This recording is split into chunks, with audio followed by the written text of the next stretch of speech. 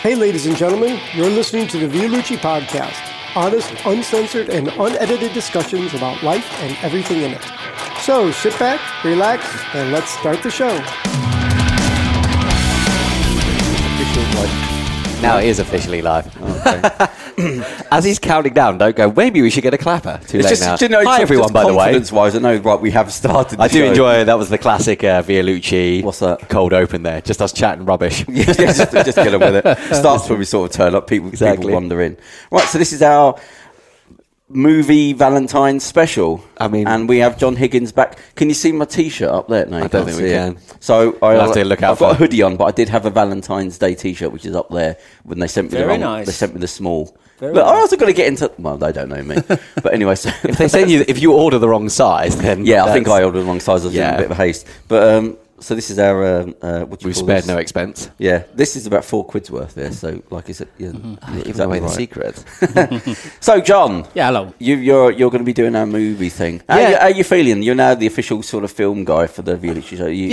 I'm very good actually. I think you throw it my way and I'll do my best. Right. So, what are we talking about tonight? Is we're talking about Valentine's movies. I mean, I've got 5 choices like the last time, and we might as well go ahead with it. Let's do it. Hang on. Before we do start, here we go. Karem's just got married. Hey! Look at that. Can you come forward so we can see you? So, there you are. Can you put the mic on? He's off the market, ladies. Sorry. So would you like to say anything to your wife as a... Well, I love you. Excellent, good start. What's I love you in Turkish? That's a good start, yeah. Sorry? How'd you say I love you in Turkish? Turkish, seni seviyorum. Seni seviyorum. Don't try. Can everyone say seni seviyorum for her? Seni seviyorum. Yep, well, congratulations, mate. Well done. Thank you. Congratulations. Another one bites the dust. Exactly. Right, that's enough. Get back. Give me the whip. Get back into there. Oh, it's Valentine's Day. And Peter here, our other production guy. I don't want to say. See, I'm worried about saying anything about people's girlfriends or boyfriends. Basically, he caveats every time. He'll be like, I don't want to offend anyone. It's like, it's not offensive. No, but I don't. But I think other people. I don't know if other people are getting offended. No one is getting offended there. What were you going to say anyway? No, I was going to ask him, but I don't want to grass him up because what if somebody's got like 2 birds on the go and I say, how's that girl going? Yeah. And what kind of person would do that? Yeah, I'm assuming he hasn't. Yeah. I'm just digging him into he's done nothing. But can I say anything about your... Peter, and say who you are so we know who you are. Yes. Peter, you are at the production staff?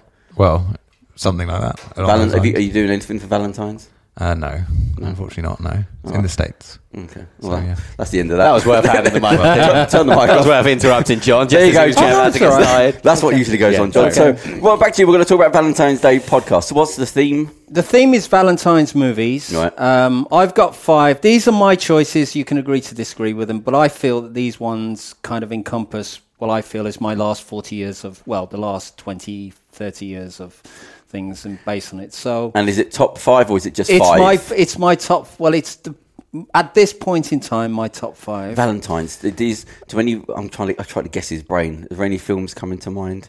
The only thing I can think. Don't say anything, John. Because obviously you've got things like rom-coms and whatnot, but it's sort of there is literally a film called Valentine's Day. They kept churning out these big ensemble dramas. There was like New Year's Day, there was Valentine's Day. I'm sure there must be. Well, Valentine's Day was like the American Love Actually. They did it exactly like that. It didn't go down as well, but no, from what I gather, it's not. I wonder what the history of Valentine's Day is. That's for a different podcast. Was it? Yeah, the etymology. I'm not sure. I mean, I was. Is it purely an American thing? Was there some? No, I mean it is a worldwide thing. It's not like, say, if you take Thanksgiving or Halloween, which are exclusively American holidays. Right. I mean, Valentine's Day is like about love. Yeah. I mean, we could do some research. I was going to say, I probably should have looked that up. All right, well, let's get on with Saint Valentine. Okay, so my first choice, number 5, is the Vialucci alternate title is Jesus Christ, John, not another movie about a widower. It's The American President. Is that the Michael Douglas it's one? It's the Michael Douglas and Ed Benig. It's Rob Reiner, and it was scripted by Aaron Sorkin.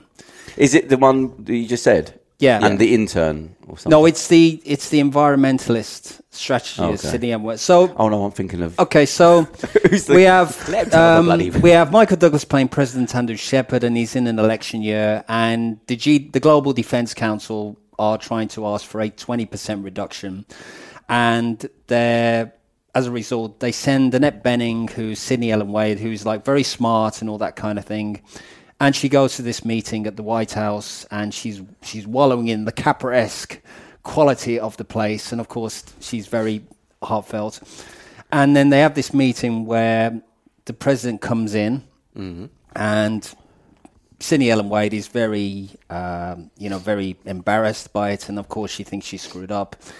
And then the president's sister is taken ill, and he invites her to be his guest, his date, at this dinner. So this Sidney Ellen Wade turns up on the dance floor, and they have a dance. And the president's rival, who's played by Richard Dreyfuss, starts using it as a scandal. And then he picks up on her past, and then all of a sudden... She burns a flag, doesn't she? She burns a flag, but the whole point of it is it's more about... What I love about this movie is the fact that it humanizes the president. The other movie from that period was Dave, Ivan Reitman's film, which was about an impersonator who just so happens to look like the president. Played both by Kevin Kline. Yeah. But it's another great one. It's Sigourney Weaver's in there. But what I love about that film, again, it's wish fulfillment in a big way. But this one's even better because there is an absolutely brilliant speech at the end of the film, which Michael Douglas performs, which is one of the best things he's ever done. Yeah. You know, I mean, I won't reveal too much, but it's also got a great supporting cast. It's got the late John Mahoney, who plays Annette Bening's counsel. It's got Samantha Mathis. It's got Michael J. Fox, probably just before one of his last films before Parkinson's hit it. It's got Samantha Mathis. It's got Martin Sheen, who is, of course, in The West Wing. Yeah. So Richard Dreyfuss, he plays a baddie, does he? Well, he plays a senator who wants to be the president. He's the presidential rival, the campaign rival. And then, but what makes it work so much as a movie is the fact that it's the chemistry between Michael Douglas and Annette Bening. And Annette Bening, really, I think she's probably, along with Meryl Streep and Glenn Close, one of the definitive actors. So what's the story of his wife? His wife dies of cancer. At the beginning? And he's got a daughter, Lucy. But there's a neat moment at the beginning of it where he's just finished, and he goes up to see his daughter, and he goes, we had a parent-teacher conference, and we were the main players, and he's trying to entice his daughter into reading about the Constitution because it's social studies and stuff. But it's what I loved about it's the interaction. It's like, often we'll see Donald Trump, but this is the flip side. It's like, it's nice to know, because we very rarely see that in the political arena, and also down to Aaron Sorkin's scripting. It's just a brilliant thing. And it's a comedy. It's a comedy drama. And there's a really nice scene. There's a scene where Michael Douglas is phoning Annette Bening, and she says, I forgot to mention what a nice ass you have. And it's like, and it's also the fact that it's the fact that there's a vulnerability to it, but it's just a nice movie to have. And I would say that's my first choice for... When you said it was an environmentalist and the president, I thought it was like a Bill Clinton type thing. No, I was thinking, this doesn't sound very romantic if he's got a wife. All I will say, if you're going to go there, it's close but no cigar. I had to fit that in. Yeah. Close but no cigar. No, okay, so that's number 5. Well, my fourth... What rating was that film? 15. Okay. It's a good film. Why did it get a 15 rating, not a 12? Well, there's like F words in it as well. It's like it's just a really nice movie. Yeah. My fourth choice, well, I have to include this for a number of reasons, and it's Gone with the Wind. Right, so I haven't seen it. So is this Cary Grant? No, it's... he looks like him. It's basically... it's set in the American Civil War. Quite frankly, my dear, that one. Yeah. Yeah. And there's a story about that last line, which I'll tell you later. But it's based on Margaret Mitchell's novel of the Civil War. It was her only novel. It's very racially motivated. There's the language. It's very... what year is this that it 1939. Came out? Oh, that early? 1939. Oh, yes, so they didn't care then. Now, what's significant about it is the most successful film ever in inflation-adjusted dollars. Oh, really? Now, there's a website called Box Office Mojo, and this will give you a list of all the movies. Now, what they do is it's like, in 1939, it had this amount of money, but when you inflate it, it actually gives you the whole thing. So, also... Gone with the Wind is probably the most reissued movie of all time. It's been reissued about 7 or 8 times. And what were the Oscars? I mean, it won 10 Academy Awards. It's also significant because it was the first black woman to win an Oscar, which is Hattie McDaniel. Was it for that film? Was the first black? Yeah, first black. So it's significant, that thing. Yeah. What did she win it for? A Best Supporting Actress. She played Mammy. It's a bit. She's sort amazing of for that time. She's for the black servant. woman She's to win the servant. Yeah, so the story is. Hold on, I'll stick for that bit. So. When were the Oscars for that? 1939? 1940. It was and they gave it to a black actress. They gave it to a black actress. At the film premiere, though, she had to sit at a separate table. Yeah. Jesus, really? Because they had the the premiere in Atlanta, and again, they had such because of these southern tensions. Right. It's one of those that even today, I mean, I was doing research about the reviews, and funnily enough, the reviews are not all that great on it. A lot of people felt it, although it sort of incorporated a lot of what the book was about. They felt sometimes there was a bit too much going on. But that's amazing that they gave the award, like the big studio, big company like that gave that award to her. Because, I mean, it's a supporting artist. It's not a big deal, is it? It's pretty big, though. It's still, no, the major awards is like certain films in history have won the Big Five. Silence of the Lambs won the Big Five.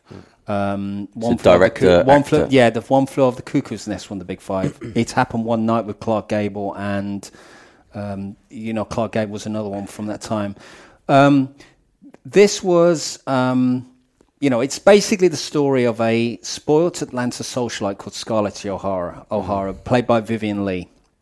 There is a very popular biopic called The Scarlett O'Hara War, which was done there was a series on TV called Moviola, and it tells the whole story of who auditioned for for Scarlett O'Hara, and like big names. So in a nutshell, she's the O'Haras are an Irish American family in Atlanta and Charleston.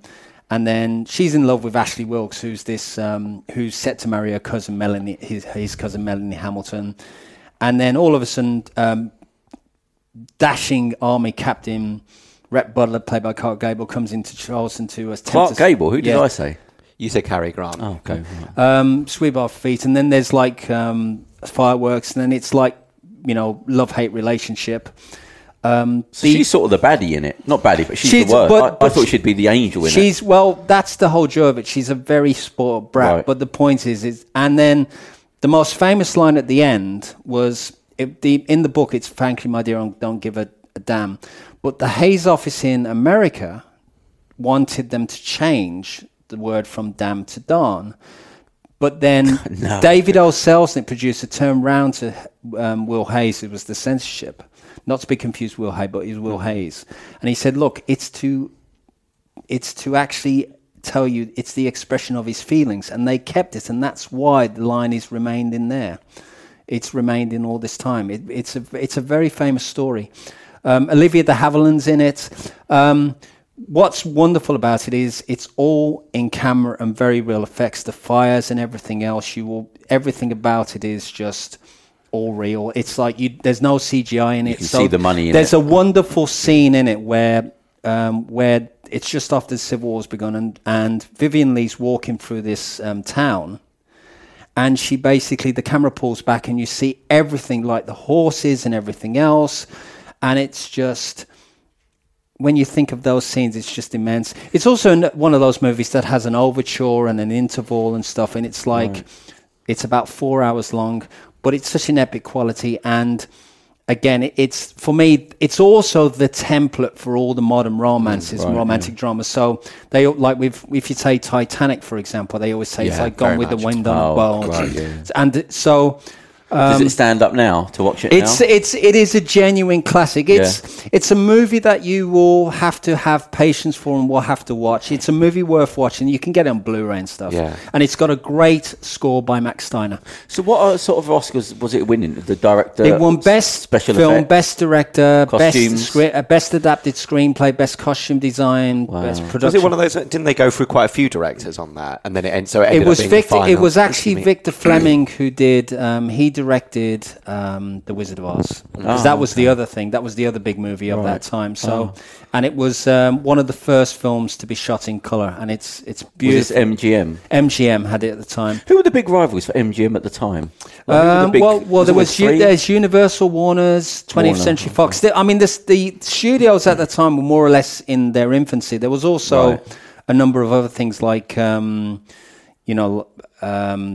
Winchester Pictures and stuff. There's a lot. If you kind of watch Talking Pictures in the UK, they often show a lot of these things. But it was one of those books that, like today, like with the Twilight book or with with the Hunger Games, it was like the eagerly anticipated big screen adaptation of that time. And again, it's been reissued so many times, and whenever it plays, it's played God knows how many times, and every single time it plays big screen, it is one of those movies that everybody sees. I mean, it was done as a 4K. How long was it on for? It's like a 3-hour job. It's 4 hours. 4 hours. It's about 3 hours, 3 hours 50 or something like that. Does it feel do you feel the 4 hours or not really? To me, it is a bit slow in places. I mean, it's an older film though, so the pacing is always going to.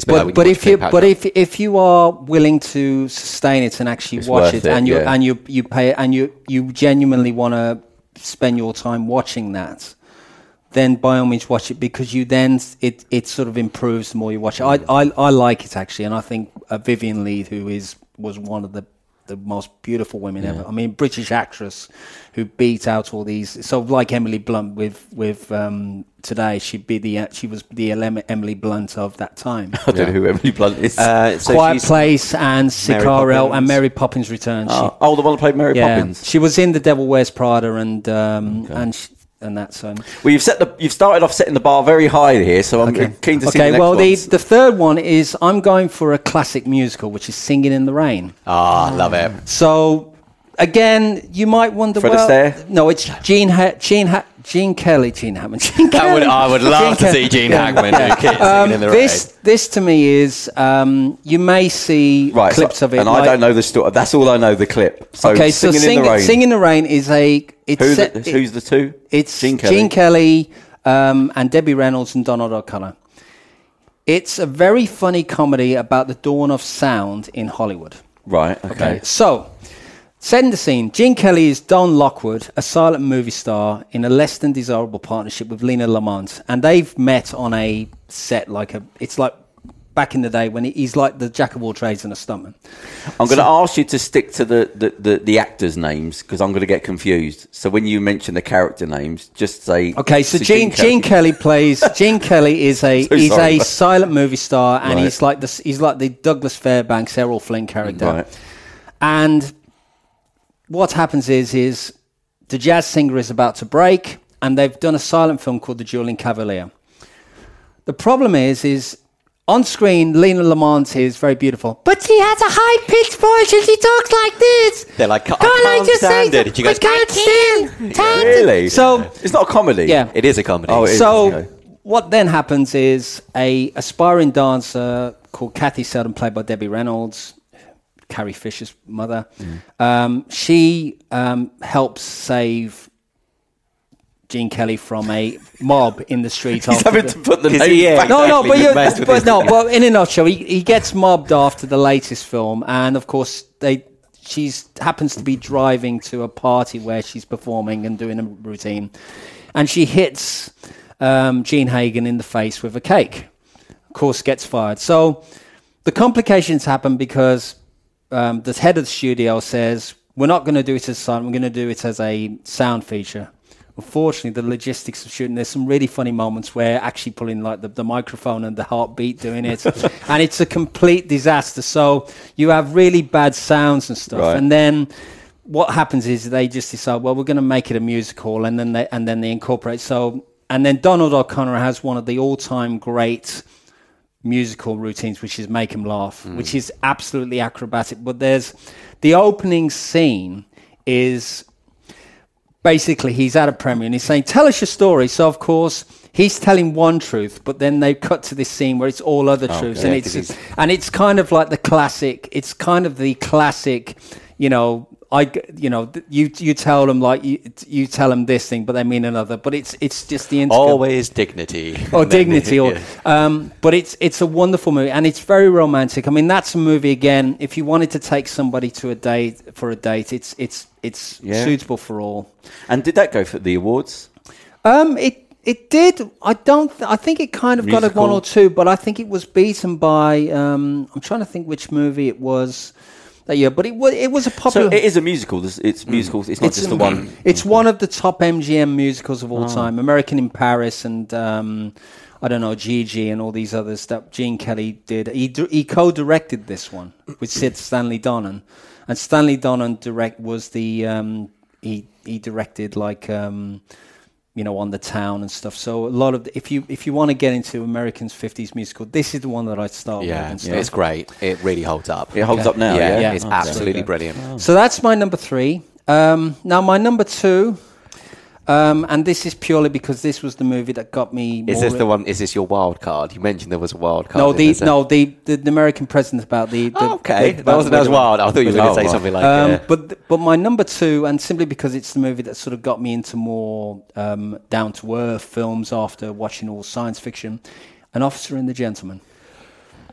Mayonnaise. So this is Richard Gere. Richard Gere. Oh, yeah. Okay. It is the movie that I think Top Gun should have been. Which came first? An Officer and the Gentleman. By how long? Because it's got that feel to it. About 4 years. Oh, okay. But they've described Top Gun as like An Officer and a Gentleman with jets. Okay. And again, this was described in 1982-83 as romance for the Reagan era. And it's a very gritty tale of Zach Mayo, who's the product of an alcoholic naval officer. Played by Richard Gere? No, Richard Gere is Zach Mayo. Okay. And his father, Robert Loggia, who was in Psycho 2 and Scarface, he decides he wants... Who was his dad in Scarface? He wasn't he played the gangster with Al Pacino's. You know the... yeah. Oh, okay. With the moustache. So he joins... And he's his dad in this? Yeah. Oh, right. So he joins the Naval Training School for 13 weeks of basic training. And, of course, he meets Gunnery Sergeant Foley, Louis Gossett Jr., who was the third person to win an Academy Award for Best Supporting Actor, black person to win an Academy Award. And he pushes him down. And during his weekend time off, he meets and falls in love with local factory worker Paula Krukivsky, played by Deborah Winger. And it's a really great, gritty human drama. Was actually a gamble by Paramount in late 1982 because they were going to release it in the autumn and they released it in the late summer because at that time E.T. was still the big movie, but they gambled successfully and said, well, look, we want to see something else. So the audience kind of as counter-programming. Yeah, it was counter-programming, and it did really, really well. We got it in early 1983. It won the Oscar for Up Where We Belong, and also alongside Louis Gossett Jr. I have had that playing in my head ever since you said. As soon as you went, An Officer and Gentleman, I've just been. I'm not going to sing it. But what's great about it is it has, the opening scenes where the young kid who plays the young male. There's some scenes in the Philippine Isles and stuff. But the thing that really, which I think is, for me, is the really romantic thing. It has this really lovely, explicit, tender sex scene between Deborah Winger and where it's really new. They're sort of really going it. But the surprising thing was they didn't get on the set. Did they not? I mean, Deborah Winger. You know the scenes where you remember the scene where she's she's on top of him. And he's looking out. Well, apparently she says she had in an interview. Well, the look you see there is not pleasure but pain. Oh, really? They did not get on whatsoever. That's got to be hard, isn't it? To act through not liking somebody. Yeah, but it's got a great supporting cast. David Caruso's in it as Daniels. He plays a cadet. There's also Harold Sylvester, another black actor. There's Lisa Eilbacher, who played Jenny Summers in Beverly Hills Cop. She plays Casey Seeger. Lisa Blount, who was in Prince of Darkness with John Gump. I mean, she died a few years ago, but she played the friend of Lisa Blount. The language in it was very adult. I mean, when they showed it on TV, they cut out the sex scene and they changed, these lyrics. Like they said, in the opening scene where he goes, only two things come out of Oklahoma. strays and gays instead of steers and queers, and so they often will cut things out like that. But that, to me, it was again, I loved it for its. So is that kind of a common thing? Because obviously that's also in Full Metal Jacket, isn't it? I mean, I don't remember the steers and queers line. Right. Yeah, but that came before it. Yeah. But like R. Lee Ermey, for example, he was originally on there as a technical advisor. Yeah. And then he basically came on board, and then because Kubrick was so impressive, and the line where he says, you wouldn't be the guy who would have the courtesy to give a guy a reach around, and Kubrick said, he goes, well, what's a reach around? And he goes, use your imagination, Stan. But it's the. So what's the romantic story in that? The romance story, he falls in love with basically. What's the friction? I mean, where does it? Why are they not together? No, they are together in the film. I'm just saying that the actors didn't get on. No, but I'm saying in terms of the storyline, you're saying it's a Valentine's movie. Yeah, it's like there must be friction where they don't get together. Oh no, that there are scenes in it where there are moments where they are like one's rich, one's poor, sort of thing. Yeah, but the thing is, there's tensions about whether. Because the local girls who are looking for a husband in the Navy, and there's this bit of a conflict. There's a scene where Paula and Lynette Pomeroy are having this debate. Well, we don't like the fact that it's no backward than these people who come like every 13 weeks and treat us like we were trash. Don't you feel use it? So it's also about the whole essence of learning to appreciate the value of it. It's learning to love a lady and stuff. Right, okay. And I like it because it's got a happy ending as well. Okay. And there's a couple of great Oscar. Like a week around. There's no, but what's the matter with you, Tilly? But there's actually, if you want to, there's actually a couple of great YouTube clips from Oscar. There's an Academy screening which Richard Gere attended where he talks about the ending, and he talks about a scene where. There's a big fight there's a spoiler, but there's a big fight towards the end between Foley and Mayo. And when Richard Gere was doing it, he actually kicked Louis Gossett and he left. He walked off the set, so they had to get a double to do the scene. Sorry, he kicked Louis Gossett Jr. so hard, and he walked off the set. Oh, so and then they had to find a double who could do the karate moves, and they had to get someone in. So when you watch the scene, you don't see Louis Gossett, you actually see a double. Oh, right. But it's a great. But yeah, so that's my. What did he get the award for? A supporting artist, best supporting actor, Louis Gossett Jr. and best song. Best supporting actor. And also, as well, a bit of trivia, it was one of the first ever sell-through VHS titles in the UK. It was the second one after Raiders Lost Ark. Sell-through, so you could buy it instead of rent it. Oh, right.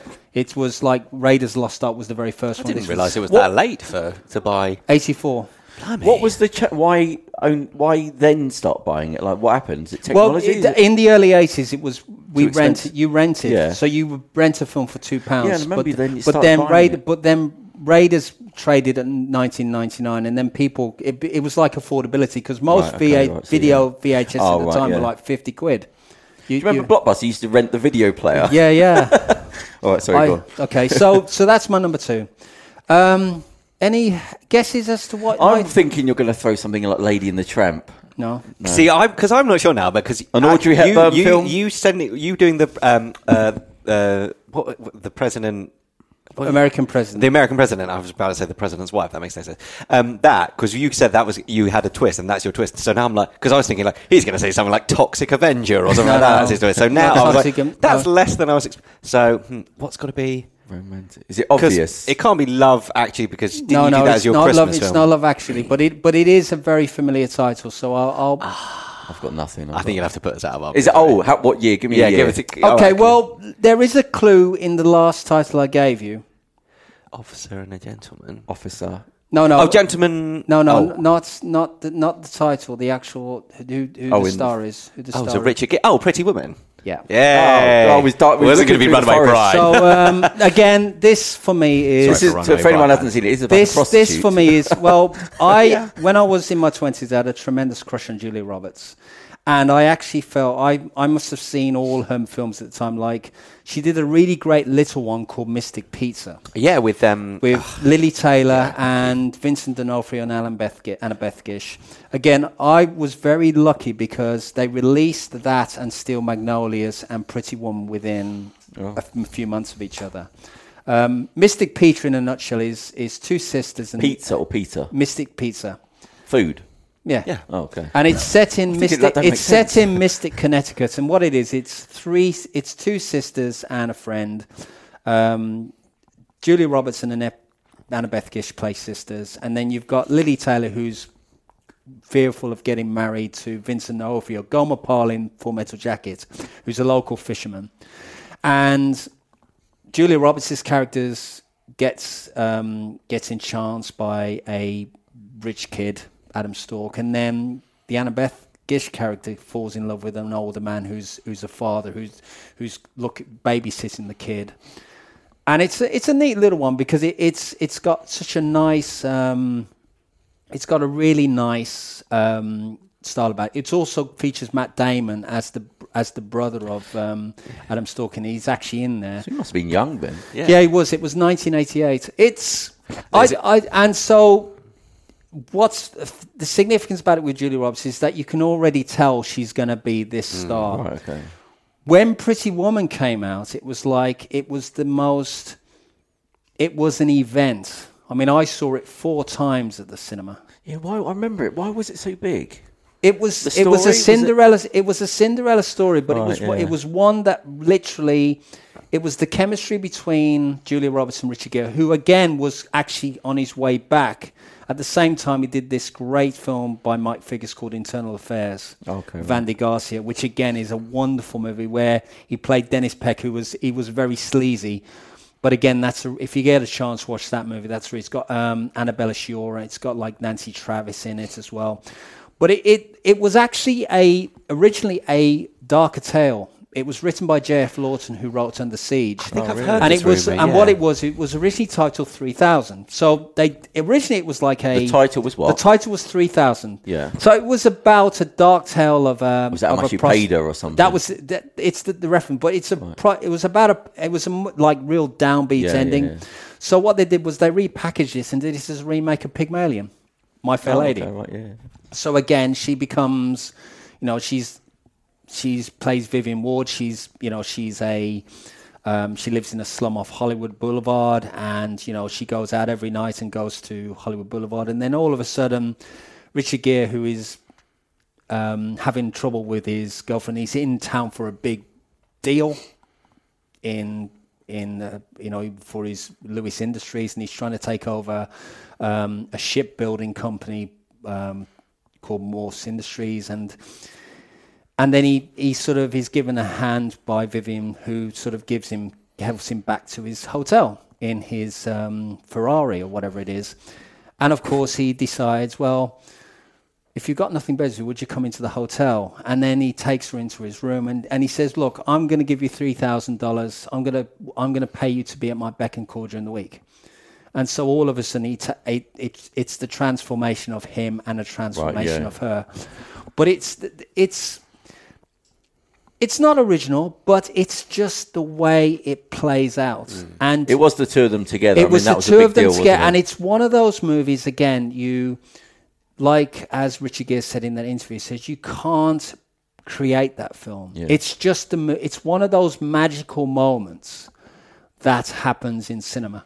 And what was the song? You Must Have Been Loved? It Must Have Been Loved by Roxette, but it's got What Women Do by Natalie Cole. It's got the, of course, it's the big montage sequence where, Pretty Woman to Roy Orbison.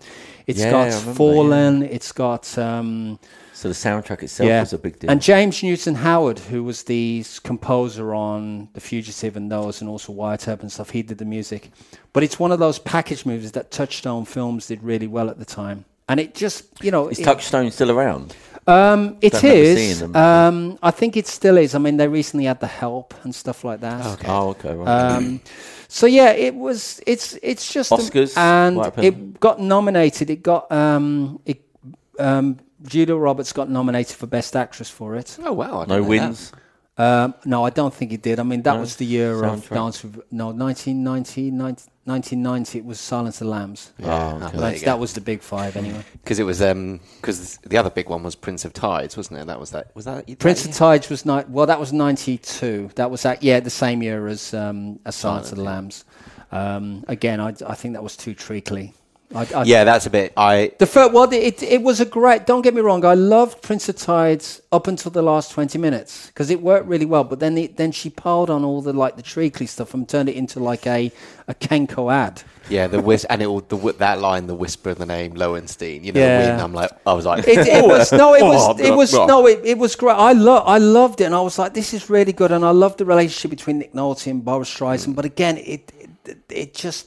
I was like, it just frustrated me for that reason. So that is my top 5. So you've gone for all the big hitters, really. Yeah. I thought you was going to throw some. That's what I'm saying. I was thinking there's going to be there's something. Alien. All I would say is I did sort of flirt with the idea of putting Patrick Swayze in Roadhouse about a guy who has a fetish for nightclubs. Simply because I didn't want to include Dirty Dancing or Ghost. So Dirty Dancing, but that's got. I'm surprised. But that's a shit. No, but I didn't. The thing is I didn't really like Dirty Dancing. I mean, because I've never got on with it as much. It's probably because Jennifer Grey doesn't really always irritates me a bit. For me, I remember what I think. Possibly, when I watched it, I was maybe just slightly too young. When I'm just like, where you just have that attitude of like, oh, I don't like rom-coms and and like now I'm happy to watch. But I think it was so hyped up by the people that showed it to me. Yeah. You know, they were like, there's this really funny bit where she carries a watermelon, and it's like, like what? I never did, but again, it's like you. As somebody said to me a while back, a lady friend of mine said to me, "Look, it's not for you because it's a chick flick. It's for women. It's a movie for women." So. But what I love with Roadhouse, for example, it's like I actually would watch that anytime. I mean, there's, I love all the. Pain don't hurt. Do you remember that? That makes no sense. The wonderful, the funny scene in this is there's a guy, like this guy entices one of these customers to grab this woman's breasts, and he goes. Are you going to kiss him or not? For $20 you can kiss him. So he's feeling. Goes, I can't. He goes, why do you want to kiss me? He goes, I ain't got $20. And then but it's like, but I love some of those one-liners in there. Like there's one, for example, there's a guy like the henchman of Ben Gazzara said to me, goes, I used to fuck guys like you in Heartthrob, and then he rips his throat out and stuff. Oh Jesus! But no, there are other movies that I would include. I mean, Brooklyn and La La Land are a couple more that I would add to it. I mean, this list here is just to say it must be hard to get narrowed down to 5. How? These were the ones. These are the ones. I mean, I could again. This list could change. I mean, I could have sat down longer, but this was a thing where when we announced this is the ones that I did, and I just feel that those are the ones that I would. Are there any out this week or last week? Like, what's the current ones? I haven't really seen anything. Anything? Well, I mean, the remake of A Star Is Born is another romantic one. Bohemian Rhapsody, you could say, is a romantic thing for if you in a way because it is about Freddie and Mary. Were there any sort of films? I mean, obviously we've mentioned Valentine's Day as that's an obvious kind of cash in. But were there films, Ian, when we were talking about Christmas films? Are there films? Because I suppose because it comes in award season, are there many films that are targeted for, let's put out a film on Valentine's Day for Valentine's Day. Let's get the Valentine's Day crowd in. Is that such even a thing, really? I think it would be a film you could do on the cheap, like a Valentine's Day film. Yeah, it's not like a lot. Well, there are. I mean, there are movies. There are a whole variety of things. I mean, it's. There's a whole manner of movies out there. Like. I mean, you could take a horror film like My Bloody Valentine again, there's two great versions, which again is like the miner who comes back from the dead and slaughters everyone, and it's like roses are red, violets are blue, your friend is dead, and so are you, and it's like literal heart in a Valentine's box.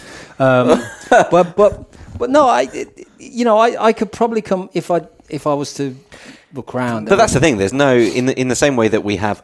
I suppose because it really is only one day, and it's less of a big. But when we mentioned this, I was like, I really can't think. There's no Christmas films. You go, there's this film set at Christmas, that film set at Christmas. I have noticed in the last sort of 5-6 years, people have just gone off Valentine's. I wonder if it's just not that nobody cares anymore. I think there is. I think there's more of a sense of cynicism. Yeah, but Halloween is for everyone, whereas Valentine's can be. Yeah, you've halved not audience, inclusive. Yeah. I mean, all I'll say is that I'm very, very single. at the moment. I mean, if you're very single, but I'm more. I believe in true love, but again, these are the kind of the movies that I again having that kind of fantasy about, for example, being Richard Gere and wooing Julia Roberts, or being Zach Mayo and wooing Paula Pokrivsky, because that's the sort of girl that I would love to have fallen in love with, and that's the idea, is that this is what movies do. Yeah. You are, because they're flawed people and you're trying to identify with it. It's like, well, I haven't, but I still believe in true love. I still believe that there is a soulmate out there for me. Yeah, but I don't believe that is the reason people aren't falling in love. You can still make Valentine's movies. You don't have to be in love to be. That's the only. But that's then is. I'm sure there must be. I'm sure if you whacked on the Hallmark Channel, there'd probably be nothing but in the build up to Valentine's. Like, what was the last big one? Would it be one of them Hugh Grant type things? He doesn't do those kind of films anymore. Well, that's what I'm saying. Well, there is gonna be like a comic relief sequel to For Weddings and a Funeral. Lily James is playing Hugh Grant's daughter. Oh wow! Which they're filming at the moment, and it's out soon. So like they did with Love Actually. Yeah, they've done the same thing again. Okay, well I'll add. I mean, if you want a bonus thing, I will add 4 Weddings and a Funeral to that one. That again is the, again, that was an event movie. Yeah, and it's. I remember watching it on opening weekend at the Odeon Leicester Square, and again, people were ready for it. Yeah, and it's actually, for my money, it's still probably the best thing Richard Curtis has ever written. And there's some nice touches. I like the. My favourite line in that is where they're back at the boatman, and the guy, he's ordered a couple of whiskies, and he goes, and of course, and the guy comes in, he goes, "Where's that wonderful, damn fine filly carry?" And of course, I thought I was in there. And she's like, but the funny thing, he goes, "There you go, sir. There's one for you and one for the road." Yes, but again, it's like that movie really does look into the idea of, like, when there's a scene where I think Hugh Grant, just after he's been sort of picked on by all his ex-girlfriends around the table, and he goes, why is it that I'm always going to weddings but I'm not really at my own? And he says, well, maybe because you're a bit you're a bit scruffy, or is it because you haven't found the right one? And I think that's the thing. It's like the whole idea is it does make you. This is the thing. Like, sometimes movies will make you think about your own position. And again, I'm in full inclined to agree. Another one that I'll add is Wedding Crashers. Great film, yeah. Comedy. Wedding Crashers is Owen Wilson and Vince Vaughn. It's very funny. It's about 2 guys who crash weddings, and they kind of like go in and out of them. They sort of pose as guests.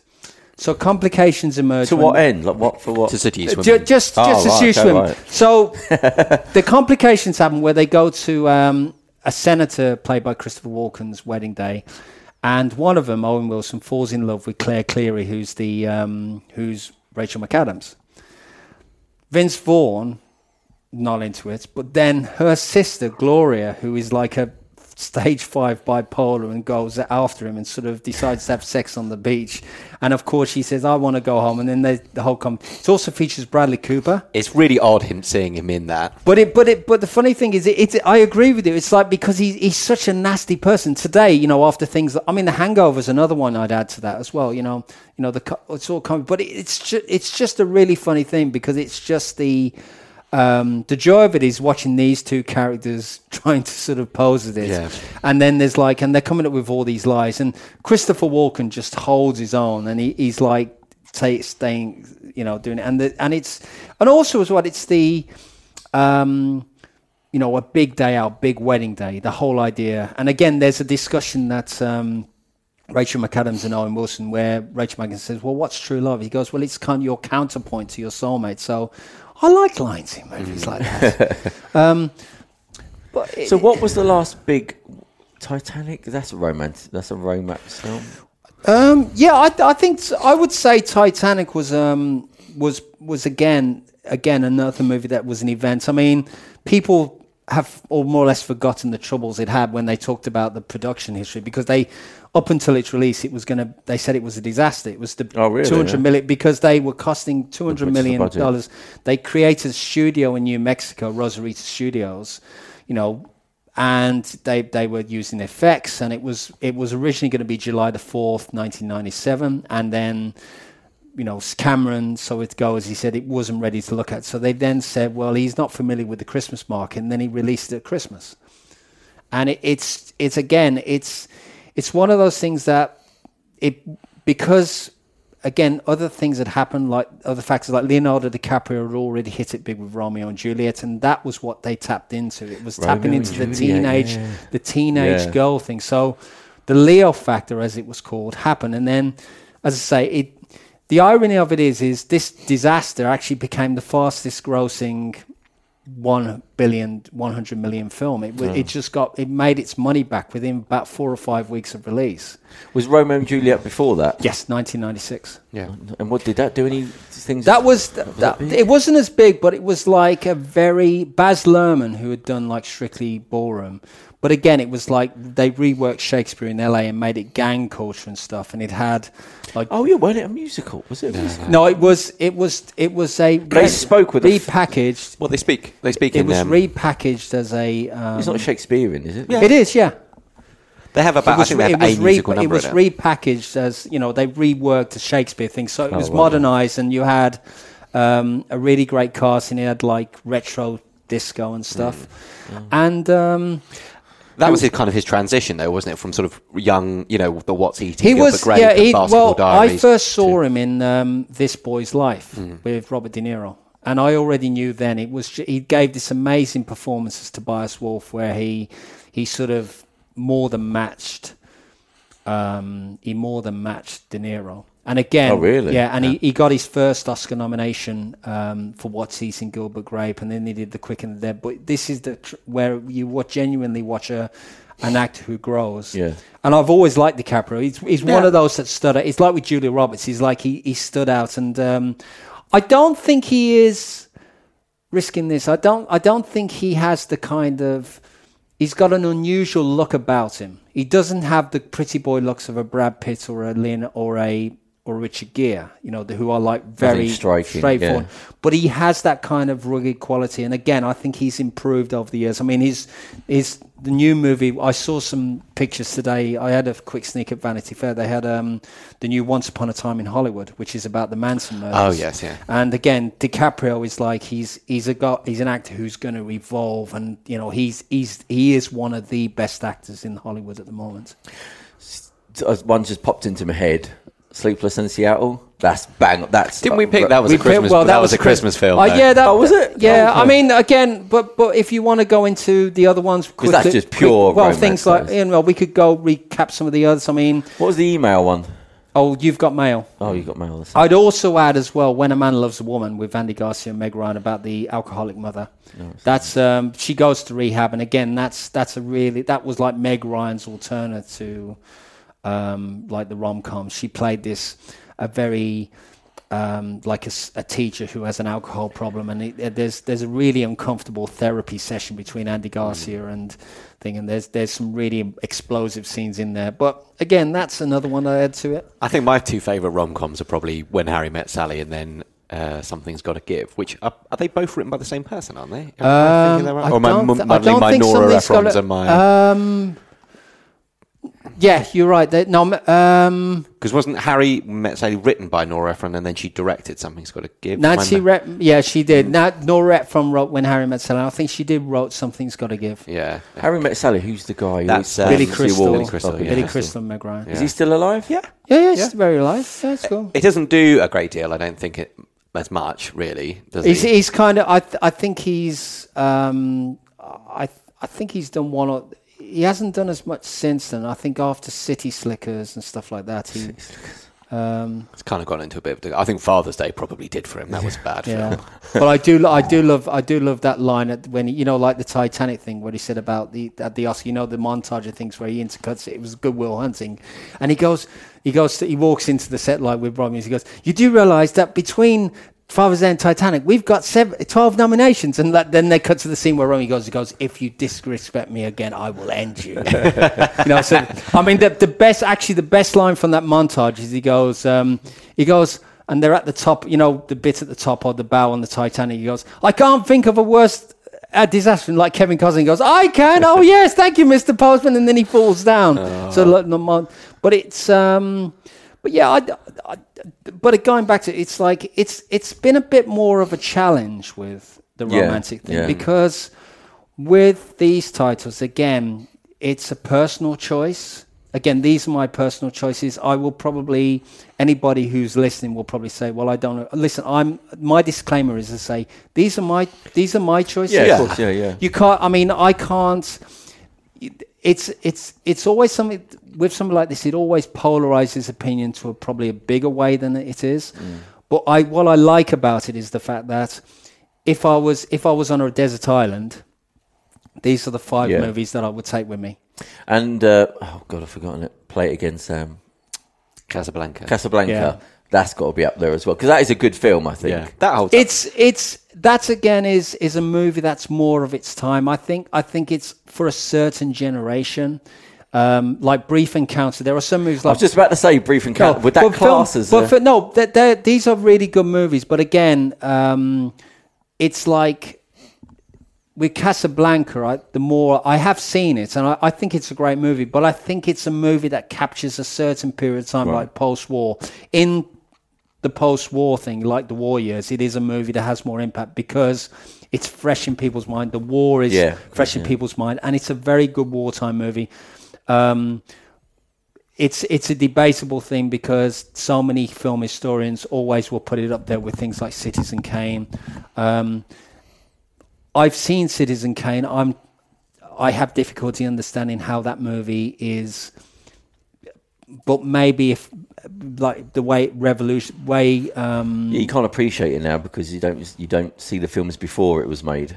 Yeah, it's a tough one, but again, I'm sure there will be other titles that will come into play, and I'll probably when I go home tonight, I'll think. Yeah, you'll wake up at 4 and go, "Oh no, I meant to say." But again, I'm sticking with these 5 because they are they're good. They are my favorites because again they are movies that if they were on TV I would watch them and I'd say it's good. Yeah, it's cool. When Harry Met Sally, who was the woman in that? That was Meg Ryan. So what happened to her? She was like a big thing. Why did Julia Roberts as well? What happened to her? Julia Roberts is actually on a brand new thing, Netflix. I think she's done this. The blind thing. Yeah, no, that's Sandra Bullock. No. She's just done apparently a really acclaimed series on Netflix on somewhere, and also like with Jessica Lange. A lot of these name actresses, for example, are actually finding that television is good, like Reese Witherspoon with Big Little Lies. But Annette Bening is actually in Captain Marvel. Oh, is she? She's actually, if you watch the trailer, she's in Captain Marvel with Brie Larson. Who's the Captain Marvel in that film? Brie Larson. Carol Danvers. Because the funny thing is, when you think of Captain Marvel, you think male. This is actually, because she's the first... She's actually the character that... the thing about it is, with all the things with Avengers Infinity War, with what happened there, it's like it sort of gives everybody hope because she's the first of the characters that are there. So, and the trailer looks great. She really looks like she kicks ass. Like there's a scene on trailer. Let's wake Peter up and ask him how he's been. Peter, grab the mic, mate. We're going to get you going. You're a young man who gives a different perspective. So, Peter, any thoughts on what's been discussed so far? What's your favourite rom-com? Put the mic close to your mouth. Come on, be professional. Come on, move. There must be some... Or your favourite romance, rom-com, that kind of thing. Are there any geeky... Can you say geek or nerd? I mean, you're our Qualities and Diversity Commissioner. You can still say geek or nerd. Goodness but that sounds quite rude. No, if it's not meant as a... No? Yeah, okay. If you're not it's been reclaimed. It's been reclaimed. Geek so, have you seen any romantic? It's an okay term. It's not. You can still say geek or nerd. I'm happy to be a geek. So, the geeks or nerds, what do they watch? Like romantically, anything stands out? Well, I'm just trying to think of geeky, nerdy rom-coms. I can't think of a geeky, nerdy rom. Like that is quite a niche genre. Exactly. Nowadays, like there's parts in American Splendor. But is there any love in like your Lord of the Rings? Yeah, Arwen and Aragorn, and then that's quite a forlorn love story in that Arwen's giving up her immortality to reside on Earth. In Lord of the Rings. Yep. What about Han Solo and Leia? There's a love story for you. Luke and Leia and that. Oh God, yeah. Basically that was conceived as Gone with the Wind, because it's actually Luke, Han, and Leia, because that's what. Well, that's the image on the original Empire poster, isn't it? Because that poster was I quite like that poster, because again that was originally used on the London Underground when it first was released in 1980. Oh wow! There's two posters. The main feature is the white one, which is actually where Darth Vader's on there. But the original Gone with the Wind stylized poster was actually used briefly on London Underground when it first played in 1980. And it's actually the Japanese. Actually, the Gone with the Wind motif is actually the Japanese poster. Okay. And that's what was conceived, because he said we want to have a Gone with the Wind type theme to it, and that's what George Lucas conceived for the Empire Strikes Back. Oh, there you go. There you go. That's your choice then. You'll have that one. If we can hand the mic over to Karen. The recently married. The recently married. He must be got a perspective. He's been watching nothing but romantic films. Yeah. Oh. One of them is Shaun of the Dead. I think it's a okay. pretty good romance trying to get his girlfriend. Yeah, it's constantly trying to. The comedy, the British comedy. Yeah. Okay. Yeah, and the other one is Scott Pilgrim versus Scott Pilgrim. Oh, Scott Pilgrim versus the World. Yeah. What's that about? That's Ramona Flowers. Oh yeah, it's Edgar Wright, but it's just a completely loopy movie. I think it's one of those that's. It takes a bit of getting used to. It's like Jesse. It's Mike. Is it Michael Cera or? Yeah, Michael Cera. Michael Cera, but it's got Mary Elizabeth Winstead. But it's just a simple crazy thing where it goes 1, 2, and it's the graphics. So they've done it like a graphic novel, but it's perfect. Edgar Wright's kind of zesty and zany style is just there anyway, and I've seen it a couple of times. It's like 7 ex-boyfriends want to beat up Scott Pilgrim, and it's cut with a video game and stuff. But it works. I mean, it's got Brie Larson in it. Yes, yeah, and it's got. I mean, I like Mary Elizabeth Winstead in that blue hair. Yeah. Well, you I don't know if I should say this, but you pre-show put on your Instagram some suggestions by your friends. I did, yes, and didn't get a single solitary sensible one. Oh no, John Wick was one, which we were sort of like, well, I guess it's the love of his recently deceased wife. What was the other suggestion by your friends? There was Independence Day, which has an American president in it, and the wife dies as well. Spoiler alert. But the thing is the wife is living at the time. Yeah, true. At the beginning. I would say because Hang on, Independence Day with Will Smith. Yeah, the wife dies. Bill Pullman. Bill Pullman's wife dies.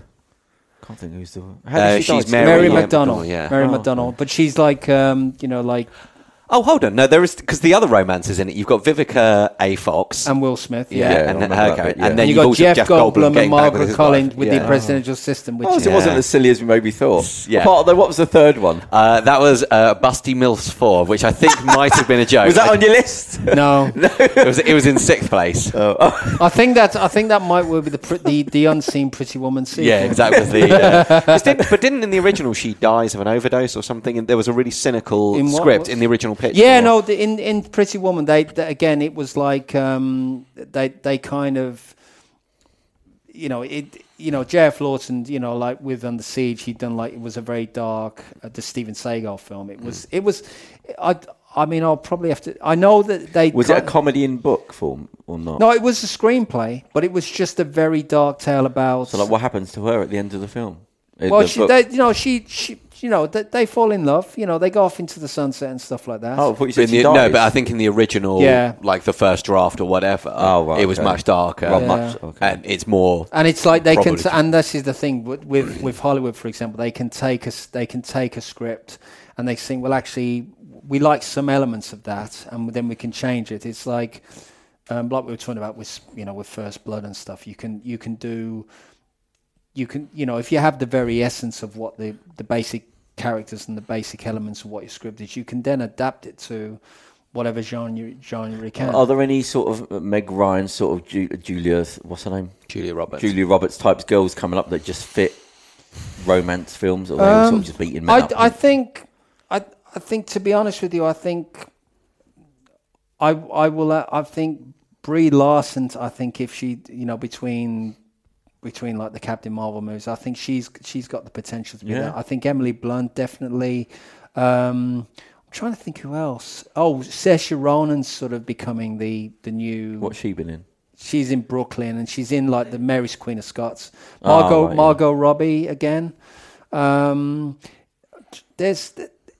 a whole host of new stars out there that are making their way in the thing. Mary Elizabeth Winstead again is another one. There's Vanessa Hudgens, who's in the new Jennifer Lopez movie Second Act. Again, she's graduated from High School Musical, and then she's done that. So, but again, they're so interchangeable. Like young actresses, for example, they're all out there. They can come and go. Yeah. And there isn't. I would say there isn't anyone who there isn't.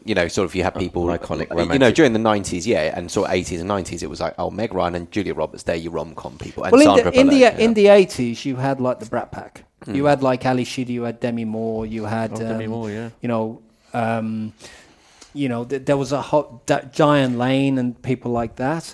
Ghost. That's Demi Moore. Yeah, Demi Moore. Again, that was another title that I would was one of the titles that I did consider for the list anyway, because again, it's another movie that again uses fantasy and death, and it's those wishful things and like that anyway. But I think a lot of the time with a lot of these actresses, that they are similar in generation. There are people from if you would go 40s, 50s, 60s, 70s, I think there were more womanly actresses in the 40s. If you think of Grace Kelly and you think of Maureen O'Hara or Vivian Leigh or Olivia. So what do you mean by womanly? Well, more feminine. He's getting on icy ground now. No. But I think also if you think of young women and like youthful women and mature women, I'm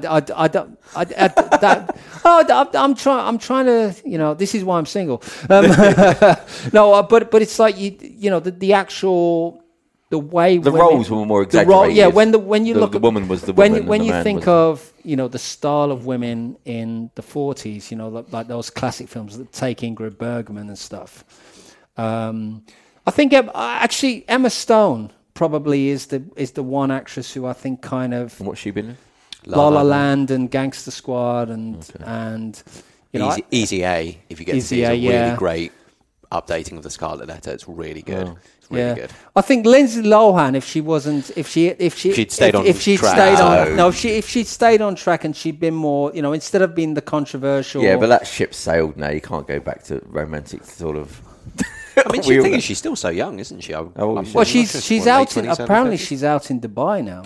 She's doing a nightclub. She's doing a reality. Yeah. She's doing like a reality show or something like that. You basically have to run her nightclub or something like that. It's something and you're like, okay. Yeah, but there's no class. These people got no class. These girls. There's no elegance. No Audrey Hepburn type. What about Marilyn Monroe? No. Let's not tar everyone with Lindsay Lohan going off the rails and say that. But they all seem that sort of just sell everything. Everything's Marilyn Monroe was an enigma. I think she's somebody. If you look at the problem when you know the story afterwards, the gloss sort of goes. The way she was sort of passed around and. But again, it's about a specific image. When I think of Marilyn Monroe, I think of someone like It Heart. Yeah. Sugarcane, and the fact when you get a moment where you, like with Julia Roberts, where you watch when she's doing running, she's dancing with the, on the train to that, and then she's flirting with Tony Curtis and stuff. You kind of it's a moment. It's like a Kodak moment in time. Like Jessica Lange, for example, is another one who, again, I had a major crush on when I was in the 80s. I mean, when I watched Tootsie simply because I was in love with Jessica Lange. And then you saw Dustin Hoffman in a dress and you thought, but this was it. When Dustin Hoffman arrives on the set as Dorothy Michaels in drag, and he drops his paper. Dorothy drops his papers, and Jessica Lange reaches down and she looks towards him. I was like, yeah. And then also in King Kong, when she arrives, and there's when she's sort of wearing those skimpy shorts, and she's about to go on the actual. I don't think I've ever seen that. I know of it because it's that they swap the Twin Towers, don't they, for the Empire State? Oh. They swap the Empire State for the Twin Towers in the rim. But actually, there's the very first book I ever read on filmmaking was the creation of Dino De Laurentiis' King Kong by Bruce Barenboker, who was the unit publicist on the King Kong remake. And there's a black and white... Did he do Conan De Laurentiis? Yeah, the original Kong. But there's a black and white image in it towards the beginning of the book, and Jessica Lange's again in those skim shorts, and I saw that. And again, it was just before, it was just before King Kong was shown on TV, as we were talking about. Was it a Princess Leia in the bikini formative? No, it was beachwear. It was beachwear. Yeah. It was like, I think, with Julia Roberts, the actual, when she's, when I saw the poster, when she's back to Richard Gere and she's wearing the dress and the shorts and stuff like that. That was a crush. I mean, Winona Ryder was another one I had a crush on. She's going. Did she ever go? I'm trying to think. Did she ever really go for a? I'm sure she's done rom-coms. I think she's got. Well, she did. She did one called. Heather's in a way is a romance. It's about like the Christian Slater, JD. Yeah. But she was also in the Martin Scorsese movie, The Age of Innocence, which again was a love triangle based on Edith Wharton's novel. So he was Newland Archer. And Mae Welland, she played Mae Welland, who's the wife, the wife of Daniel Day-Lewis. And again, it was a very etiquette thing. But again, because that's odd, because they're in the Crucible together, aren't they? Yes. So that's odd that they're lovers in one and mortal enemies, I suppose, to a degree in the other. But again, The Age of Innocence was a romantic movie. It was it was Scorsese's period drama. Yeah. I've got two. What, rom-coms or crushes? No, romantic. Well, one's a joke, but I think you'll appreciate it. Okay. I mean, it's an extreme, but technically... No, I mean... one is Genius, that I'm going to tell you. I've just thought of it. But the other one, King Kong. Okay. Romance. Fay Ray, yeah. A woman and a monkey. Yeah. And Brie Larson's in the remake. We just keep coming back to Skull Island. Sort of work. That's romance, really. It is. It's about. This you will agree. This is genius, and I think this gets forgotten about. Rocky. Yeah. That's all the bits I like. Actually, but truth. But you know what the promo line is for Rocky on the poster? A love story about a world heavyweight championship. Is that really what it was? That's the actual. Well, there's two. The actual. Well, the one line was their lives were a million to one shot, but it's also the other line I do recall. It says the love story about the world's heavyweight champion. It's a love story about boxing. It's not a boxing story with love in it. But also his love for their love for each other. I do. Yeah, those are always the most. But it's about the fact that it's wish fulfillment. He gets the girl and he gets the dream. Yeah. And at the end of the first one, all he's concerned about is Adrian. But then number two, he's like, Adrian, we did it. I love you. That kind of thing. I love you. Actually, Rocky 3 was on last night. He goes, I just want to say something to my wife who's at home. Oh, yeah. Adrian, I did it. And his face is all fucked up. Yeah. Well, anyway, yes, I'm going to end on that high. That was a good suggestion by me, I thought. I just popped into Well done, you. So that's been our Valentine's Day podcast. Yes. And by the way, Busty Mills 4 is not a serious... well, it probably exists, but please don't look it up. But there are probably people who do take that stuff seriously. Yeah, so someone... that was a suggestion. All I will say is that I do hope there is a lot of stiff competition. Hey, done that. Bomba, baby! Well done, that was actually quite good. So thank you very much. So who said romance is dead, guys? We will see you. Oh, hang on, before we end, have you pressed it? So we're going to do the Oscars show in a couple of weeks. Okay. What date did I give you? Oh, I gave you the date, didn't I? You did, yes. You need to tell the person who's actually going to do it. No, didn't we talk about the date? I think it's the 24th. Yeah, that's what I've got. That's what I said, 24th. So we're going to come back and do the Oscars show. Then we're going to learn all about the history of the Oscars. You look confused. What's no, it's all right. I'm just thinking. Still thinking about your gag. No, I'm not. You know, it's all right. All right. Well, thank you very much, and bye. Goodbye. Yes. Good night. Hit the button. You've been listening to the Vialucci podcast, recorded in London with your hosts Tom Wheelahan, Theo X, and myself, Shani and Darren. To get in touch with the show, go to vialucci.com and follow the links. So, until next time, be good to each other, be good to yourself, and have a great day. Watching shadows on the wall, and the bottom screen that's cold. I'm in the corner with my head in a dream. To myself, I quietly think so many things to get you home. And I cough and I scoff and take another drag of my cigarette. And I don't mind if the sun don't shine. Cloudy weather suits me fine. Pour another glass of wine on the board tonight. I think I'll be a superstar.